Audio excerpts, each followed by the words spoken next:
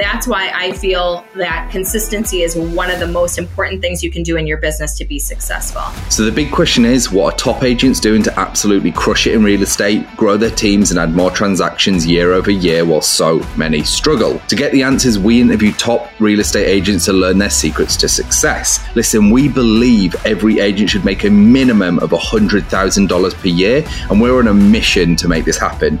We've already helped over 100 agents achieve this with our coaching. So if you want to fast track your business growth, get to your first $100,000 in GCI or add another $100,000 in GCI using social strategies, then head over to go.eliteagentsecrets.com, or you can just click the link in the description below. Also, just make sure to follow us, hit that subscribe button, and if you get any value from this at all, please tell a friend and leave us a review. My name is Andrew Dunn. And my name is Peter Michael. Welcome to Elite Agent Secrets. Now, what I want to do is actually, because we've been discussing it, roll into your third and final topic, which is about actually the consistency of social media, which is huge for algorithms and exposure, and that's more tech shit. I want you to explain why consistency is your third secret to success. Yeah, absolutely. So having a really strong social media presence keeps you top of mind in front of everybody. So one thing that I find is I'll be walking in the grocery store and I have a lot of people looking at me, whatever. It's like your billboard, right? People feel like they know you.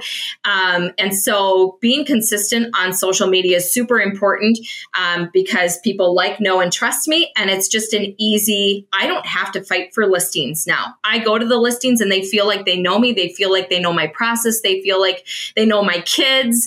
And so that's why I feel that consistency is one of the most important things you can do in your business to be successful. So in terms of what that looks like, I do have a marketing person on staff to help support that, because obviously that is hard to do when you're selling 70 homes by yourself a year. And so we sit down once a month and kind of plan out what are the national holidays. Like today is National Crayon Day. So I took a picture with my kids in a crayon and we talked about doing art, and it's not difficult. We talk about what are the solds and listings and coming soons that we can post about. What videos am I making that we're going to post? I pretty much take care of stories because I view stories as more of like a personal conversation about what things are happening. So she shares from Instagram to the stories, but then I'm recording myself talking, connecting, walking through homes, funny things I see in homes, what are my kids doing? But you really have to make it a personal balance, or a balance too. You cannot do all work, all business, and no family. You got to have a good mixture. It's huge. Great mixture is actually one of the things that people don't think about.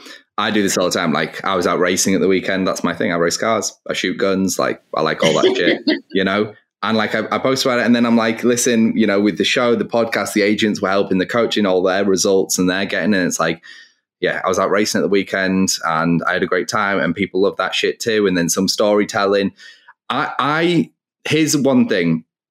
I know some people like 3 posts a day. I'm not like that. Like, this is the thing. I'm not perfect, but I do know what works for me. And like, ultimately what I do gets me results. So it works, right? It's working, yeah. Because some people like, I got to do 3 pieces of content a day. Was it 1 business, 1 personal, 1 motivational, something like that? And that's fine if you can really come up with that. And there's a bunch of profiles that do it. It just feels a bit much for me. So I'll do 1 post every few days, if I want to. Sometimes it's a couple of days, whatever fits. One of the biggest things that I think is a huge takeaway is it doesn't matter whether you're posting 3, 5, 50 million times per day. Just post consistently to what fits your schedule. So if you can only do 3 posts a week, make it Monday, Wednesday, Friday. Make it non-negotiable, right? Have the consistency so when somebody comes to your profile on Monday, they know that you're posting on Monday, Wednesday, and Friday, so they can come and they can check out your content. If you're going to commit to posting daily, post daily and commit to that. Same time. So it's like, yeah, just maybe not even same time, ideally same time, right? But consistently. So I've noticed is when I started posting consistently as well, for a brief little moment here, is that I started getting traction. And then I started getting some of my older posts revisited as well.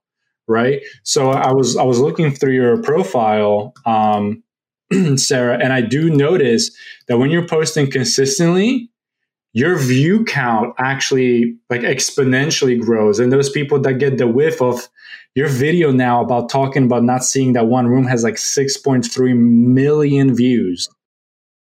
And that is literally that is mental. That's on Instagram. And I'm noticing that any video around that video has a substantially higher view count than the ones that have like, you posted like maybe a week or 2 weeks later until you had another viral one where you had 10, 20, 30,000 views. I think you had another one that was like 100,000 views. And it's like, it just creates this domino effect where people consume and consume in these bursts. So if you have enough content because you're consistent, they can consume more in one sitting and be on your profile instead of for like 60 seconds. Now they're on your profile maybe like 5 or 10 minutes just scrolling, right? And that's how you build that relationship, and that's how they know you. Right. Yeah, it's mental. 105, 112,000 views, 15,000 views, 18,000 views, 32,000 views. That's a lot. That is a crazy account that you've got there, which is, this all comes down to, it's all of your topics. This is what this whole podcast has been about. Got coaching to get help, didn't want to do video, did video, found massive amounts of success. Now got to be consistent with it, got more success, doing yourself over 70 deals a year. And you've only been doing it 5 years. And yet your first year, you were still massively successful at 25. I know you kind of got shafted on the splits there, but you did a lot of deals. So it's been amazing. Now, Sarah, what I want to do is I want to give you the floor.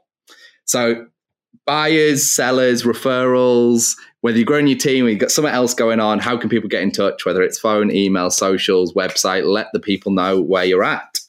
Absolutely. So best way to reach out is KopeckiandCompany.com. It is the best worst last name.